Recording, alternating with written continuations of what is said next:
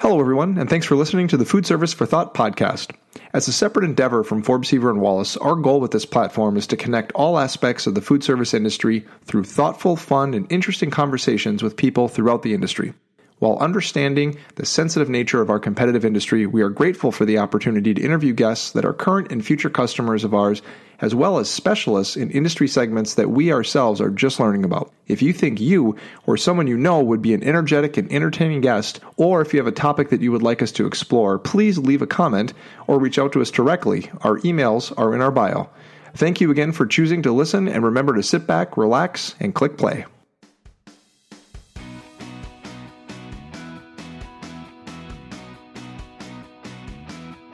Hello, everyone. Welcome into another episode of the Food Service for Thought podcast. I am Justin. And I'm Carrie. And we are so glad that you are here today. We have a wonderful guest, Chris Collins with Mission Restaurant Supply is going to be joining us. And before we get started, we wanted to say thank you to everyone for all the positive feedback and positive reviews and subscriptions that we have received for the podcast. And we've just had a lot of people come up to us and say that they're really enjoying it. So thank you so much. And we ask that if you're new to the podcast, that you please subscribe, rate, and review so we can keep this thing going and continue to interview interesting people across the food service industry and help connect the industry. So let's not waste any more time. Let's get started with our guest, Chris Collins from Mission. Carrie, take it away. Okay, well, Chris has been a friend and somebody that I've wanted to get to know better. He's very interesting. I enjoy talking to him, and I like his perspectives. Unfortunately, he's up there with you, Justin, and not here in town. But, whenever I get to interact, I always learn something. And I really like your perspective, Chris. So we thought you'd be a great guest. The fact that you're with a restaurant supplier, is kind of tricky since we have other restaurant supply customers. But the reason I really wanted you as a guest wasn't to talk about MRS, but really your perspectives. And I really think you're just such a smart guy. And I always leave our conversations thinking more. So if you don't mind, we'll walk you through a couple of questions. But in the beginning, I think it'd be nice for you to tell us a little bit about yourself and how you got started in the food service industry. Absolutely, yeah. So thank you both for the opportunity to talk to you all this morning. I actually got my start in this business through my dad. So he worked in restaurant supplies and worked for Four Seasons and was a tech for Hobart for many years. And then he worked for A Smart in the 90s and then went off and started his own facilities and service business. And so I was looking for a summer job before college and had an opportunity to work for A Smart Restaurant Supply, and that ended up extending for about 3 years. And then in 2006, Andy Wieste, now president of Mission Restaurant Supply, reached out to my dad, and they've known each other since the early 80s. And he said, hey, I think we have an opportunity for your son to come and run our new Scratch and Dent showroom. And so I came on board and did that for about a year. And then shortly after that, we were really kind of focusing on the Mission website, and that was kind of the beginning of e-commerce in our industry. And so I really got my start professionally in that department, and did that for several years and finished up college. And then I ended up leaving Mission for a few years to get into the tech industry. And then at the end of 2014, Andy called me and said, hey, we've got this opportunity for you to come back and be in charge of our e-commerce department. So I made that transition then at the end of 2014, and it was one of the best decisions I've made, I think, personally and professionally. And then at the end of 2017, they called me again and said, hey, Chris, we've got this opportunity for you to move to Dallas and be the general manager of our Dallas operation. So I've been in Dallas for almost a year and a half now in that capacity. So it's been a long journey, but it's been a lot of fun. That when you mention A Smart, what's so interesting to me about Mission Restaurant Supply and A Smart being right there next to each other and everything is obviously your competitors. We have competitors that we're friendly with, but you guys really do seem to have a mutual respect for one another. And I think I do recall that you had left Mission for a stint. And because I wrote down a question for technology. How did you end up doing e-commerce working on at Mission on the website? But so you've always had an interest in technology? Yeah. So in a lot of ways, I have had an interest in technology. In my personal life, I feel like a bit of a Luddite. My wife's actually a computer engineer, so she's much more sort of tech savvy than I am. But really, I got my start in the beginning state of internet sales. So it was just kind of happenstance. I moved into that role, and I wasn't really sure what I was doing then, and obviously it really changed very, very quickly. So, but moving into the tech field, I guess I was intrigued by the kind of fast-paced. And obviously, the tech culture, I think, is very interesting in a lot of ways. So I feel really fortunate to have done that for a few years because when I came back to Mission, I feel like I had a different perspective, and I feel like I was able to bring some of those ideas to Mission. And we certainly saw some progress from a technology standpoint within our company. Not necessarily through me, but I think there's just more conversations were started. So, I think it's, from a technology standpoint, I think, we've got a lot to continue learning. There's still clearly an evolution within our company and our industry, but yeah, I think it's an important part of our business now. We can't shy away from it. So aside from when you worked in the tech side, aside from playing ping pong at 9 a.m. and drinking kale smoothies, what were some of the biggest takeaways that you had that you were able to bring back over to Mission and implement right away? Yeah, so I think culture was a big part of it. I think that working for a large tech company, some of the newer ones, they really, really want to create an environment that is friendly for the people that work there. They do a really great job of identifying your strengths, team building. I think that's something that's really, really critical.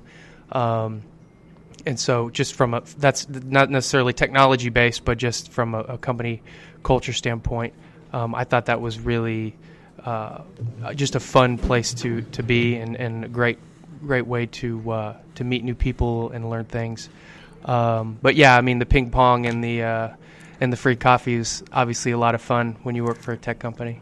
But outside of that, I think that, from a business standpoint, and I'm only speaking from the sales side, I think that a lot of it is very process driven, right? So some of the sales leaders there were saying, hey, your personality isn't gonna help you sell.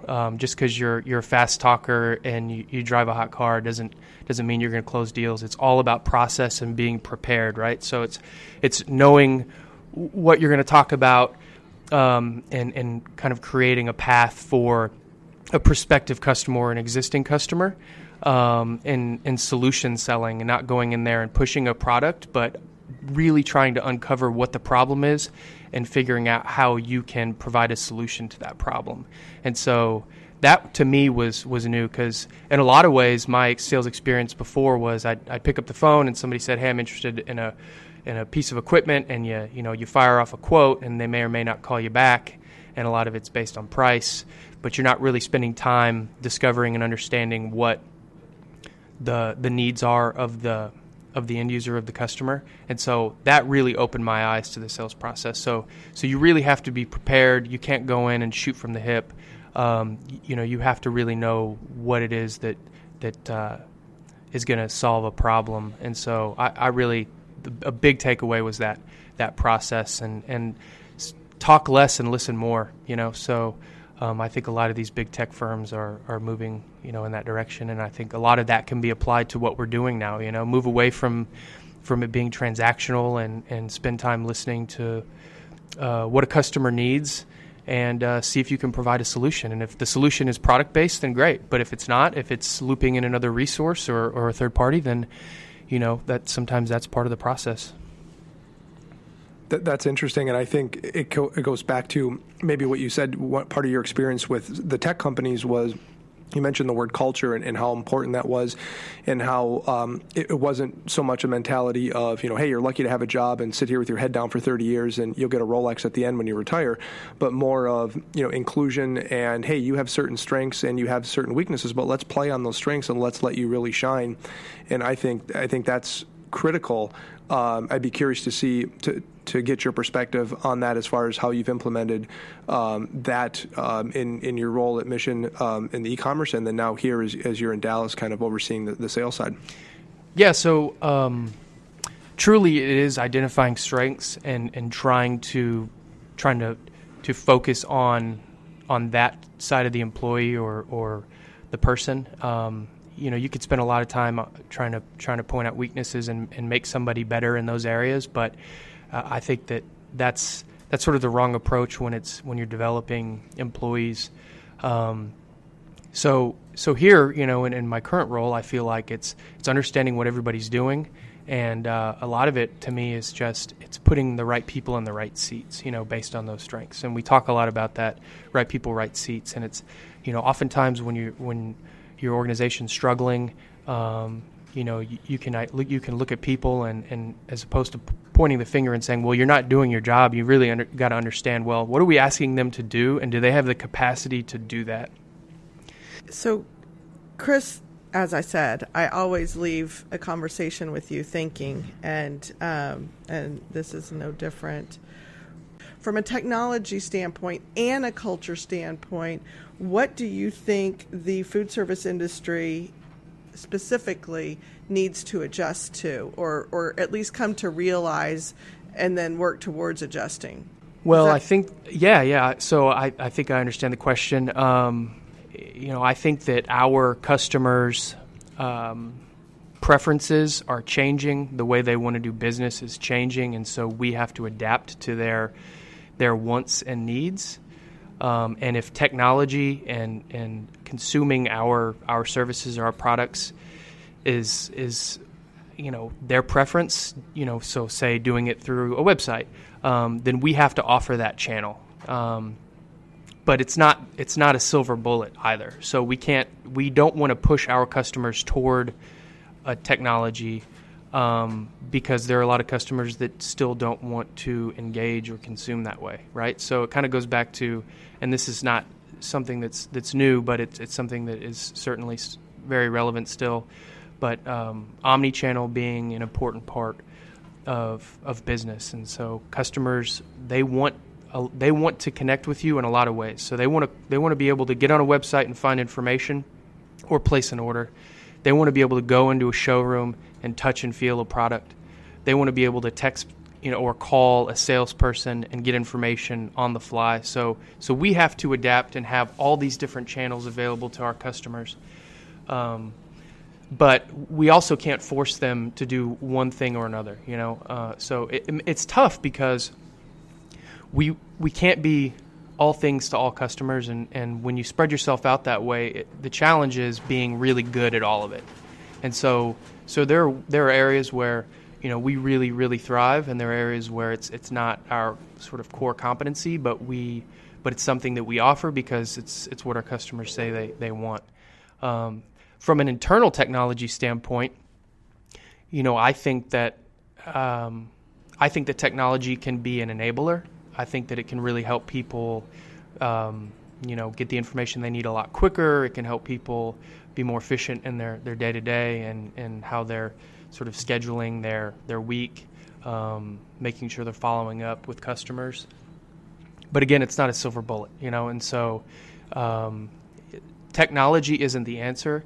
But I do think that people have to embrace it because it's part of our culture now. It's part of society, humanity. So it really, we have to embrace technology as much as possible. But we still have to have that human perspective and the human touch in our business. So I don't know if that sort of answers the question or not. Yeah, it does. I think, there isn't if you're paying attention in the industry, and not just our industry, but that's the one we care the most about right now, we're not at a tipping point, I don't think, yet with technology. But when you talk about omnichannel or embracing technology, I wonder if from the time that we're living in now, there will be a new word that basically is an overlap, of technology and humanity, because there's a divide there, and a lot of people who aren't comfortable with technology will kind of fall back to that, their comfort zone, right? I'm not doing that. I'm not on there. It's a waste of time or whatever. And in some cases, certainly technology is a waste of time. But what's never a waste of time is that human to human contact, connectivity, the value, and this is what this podcast is about, is connecting. But technology is it's not going away unless, you watch a lot of Mad Max type movies. It's not going away. So you did answer my question, I guess. To me, one thing that would be interesting to know for you, what's the biggest, and is it technology or is it culture? What's the biggest or most interesting, actually the most interesting changes you've seen in the industry since you started? Yeah, I think it's the information shift. I think that years ago, our customers didn't have the information. They had to come to us as the experts, and we were the ones that were providing the information about products and specifications. And so there was this information asymmetry, and that has shifted. Our customers are so much more well informed about what it is they want and need, and how they can get it, and expectation of what the price is. And so there has been a shift. And so I think the challenge for us is being able to balance that and say, okay, you're right, you do have a lot of information, but do you really know it all? Are just because you're able to get some information off a website or online, does that make you an expert in this? And so we still have to be the experts and solving problems and providing solutions and looking at it from a different view. So that's made it really hard because again, our customers, the end users, just are so much smarter and so much more well informed. But just because you go to WebMD and you can read a little bit about what you think the issue is, doesn't mean that you're a doctor and that even is the ailment. So we have to go back and say, okay, we are still the authority. We can still help you. We can still bring value to your project. We can still solve problems and be a sustainable resource for your business, even though you're able to get spec sheets and pricing and tons of information, and you can read thousands of customer reviews about a product or a service. So I think that's been the biggest change, that shift in information. So technology, e-commerce, now the general manager. What's next, Chris? No, I'm just kidding. I'm not going to do that to you. But what I Mayor do of Dallas. We have a difficult time explaining to people what it is we do as manufacturers reps. And I've been doing it a long time, and I still haven't, I don't have an elevator speech for that. Do you have a hard time? Are people intrigued when you talk about what you do in this industry to, industry outsiders? Yeah, I think Mission has a really unique model, and so there are a lot of things that we do that other dealers do not. And so I can say, yeah, this is, I'm in the food service equipment and supply business, and people say, okay, well, what is that? And it's like, oh, well, we supply these products and solutions for food service operators. So that could be a restaurant, it could be a bar, it could be a school, it could be another institution. And so people don't realize how many businesses or industries we touch. And then when you really start talking about the services, I think it really kind of blows people's minds, because it's, I could say, hey, well, we offer design services. We have a metal fabrication shop, and kind of explain what that means. We've got retail locations with, cash and carry, where you can come in and buy pots and pans. We're in e-commerce. We've got, a leasing program that's full service. We've got, service techs on the road. We've got outside salespeople. So it's really interesting to kind of talk about the breadth of services and all the businesses we touch. And so, I think it's interesting. I'm sure I kind of blather on and people are like, whatever, dude, you sell pots and pans and refrigerators. But really, when you can talk about all the services you offer and all the different businesses you can touch and help, I think people, they don't realize how much food service there is out there. It's not just restaurants. It's schools. It's hospitals. It's it's all over. So that's fun, because we're not limited to one type of service and one type of industry. I mean, we're kind of all over. Well, we continue to work on our elevator speech and how we fit into the supply chain as well. And it's really difficult. You did a good job, by the way. It's really difficult for me to talk about all of the changes. I'm just a wee bit older than you, and have been witness to a lot of different changes. I have to say, while I'm challenged more than I've ever been as a small business owner, and just, even as a manufacturer's rep, as the industry changes so fast, and kind of everybody's head is spinning, and we just got back from NAFEM and noticed that too. What's really cool is it seems to be energizing us all. Every single dealer that I got to chat with at the show, everybody, all the manufacturers and the end users, I was so happy to see so many end users at the show. Everybody seemed genuinely positively energized. It's heartening to hear that you guys understand there's much that you need to offer, but that technology isn't everything. You're still valuing that human to human contact. Yeah, I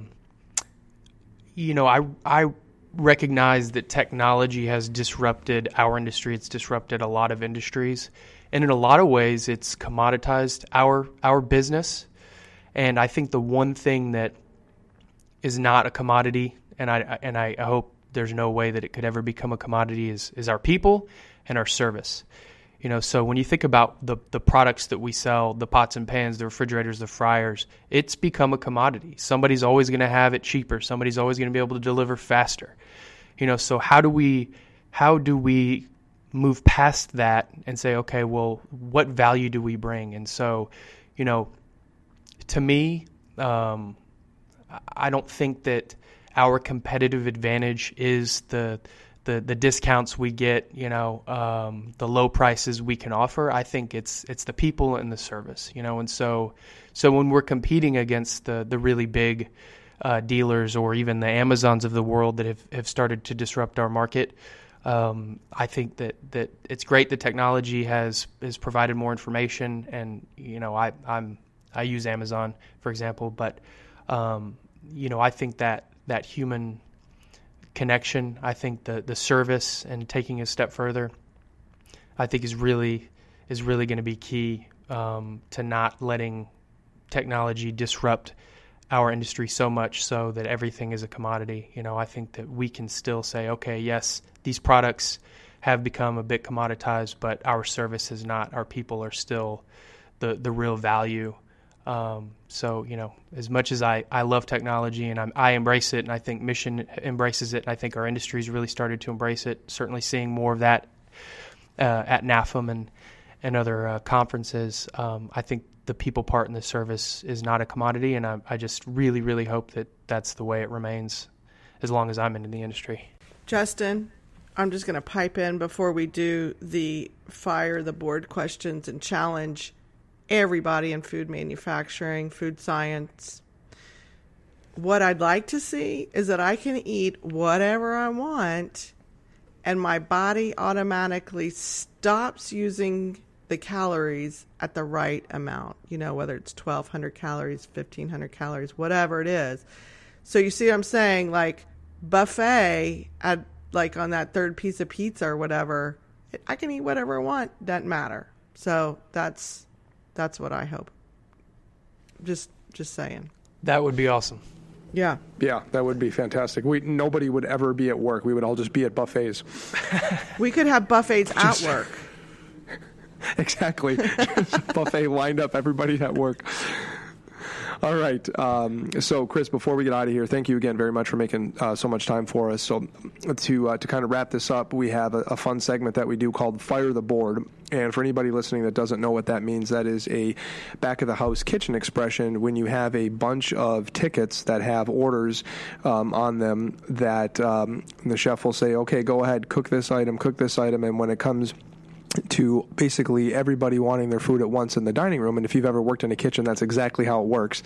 Your hair's on fire. The chef will say, fire the board, which means basically cook everything all at once as fast as you can, hurry up, and it's got to be perfect and everything's got to be 100% correct, but do it as fast as you can.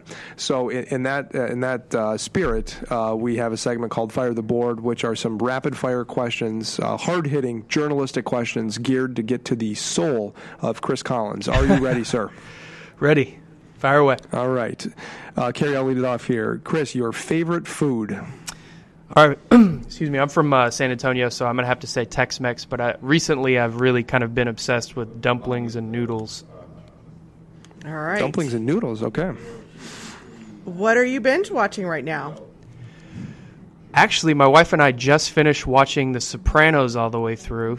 She'd never seen it. I watched it years ago, and it was a lot of fun. It's one of the greatest shows ever. So we're looking for something new to binge watch. So if y'all have any suggestions, I'd love to hear them. I do. Right. I do. I'm going to tell you right now, The Marvelous Mrs. Maisel, your wife might like it more. It's on Amazon Prime, and it's awesome. It's amazing. There you go. Marvelous Mrs. Maisel. Awesome. And I will go with one that's been out for a couple of years. If you haven't seen it, Narcos, about Pablo Escobar. That was on Netflix, and that is awesome. Great show. Yep, caught up on that too. Next question, beer or wine? I'd say I feel like we drink more wine these days. So. What? Yeah. Oh, red or white? That really depends. Just wet? Yeah. just wet wine? Okay. Yeah. What he has. So what's your favorite vacation spot?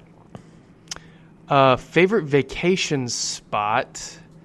Probably Tulum, Mexico. That's actually where I got married, and so that was probably one of my favorite vacations because, we had a small group. There's about 30 people that were there, and everybody was kind enough to kind of extend their stay. So I'd never been on a nice vacation with some of the closest people in my life. So, but it's also accessible. I mean, in the sense that it's only a 3-hour flight to get there, and it's still relatively inexpensive and still kind of, untapped. So it's really a beautiful place. The last place that you had a really fun meal at? We went to Beto and Sons this past weekend. I'd never been there before, and that was fun. It was a good place to kind of hang out and have a nice meal and a margarita on a sunny Saturday. So that was a cool spot down in Trinity Groves. All right.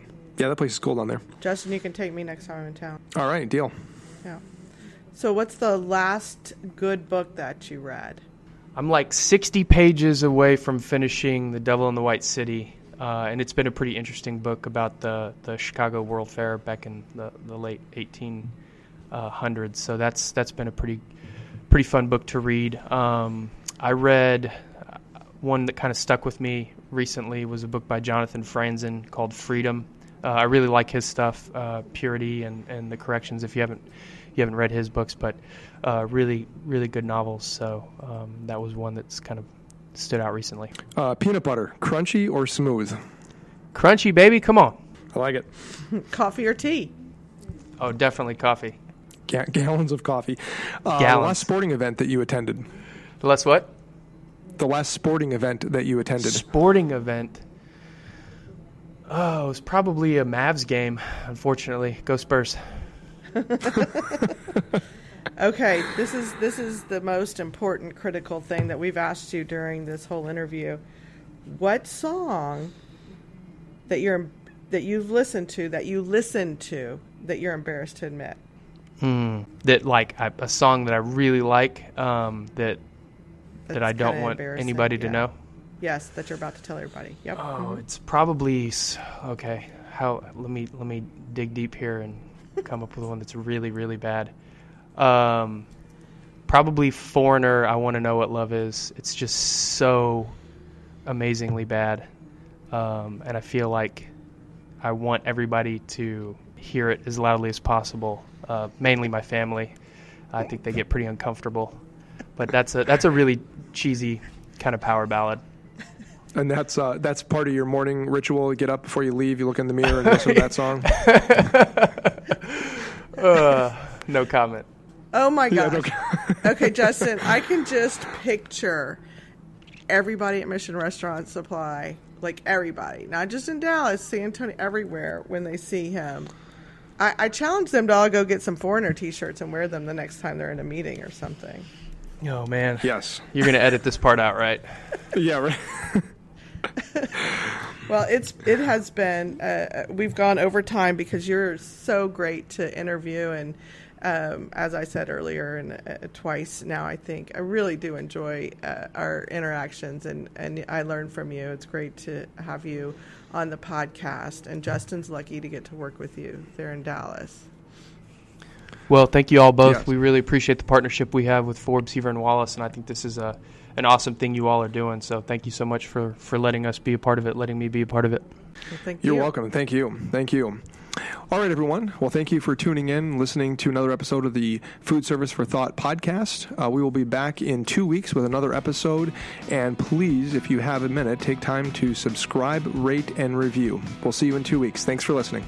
Take care.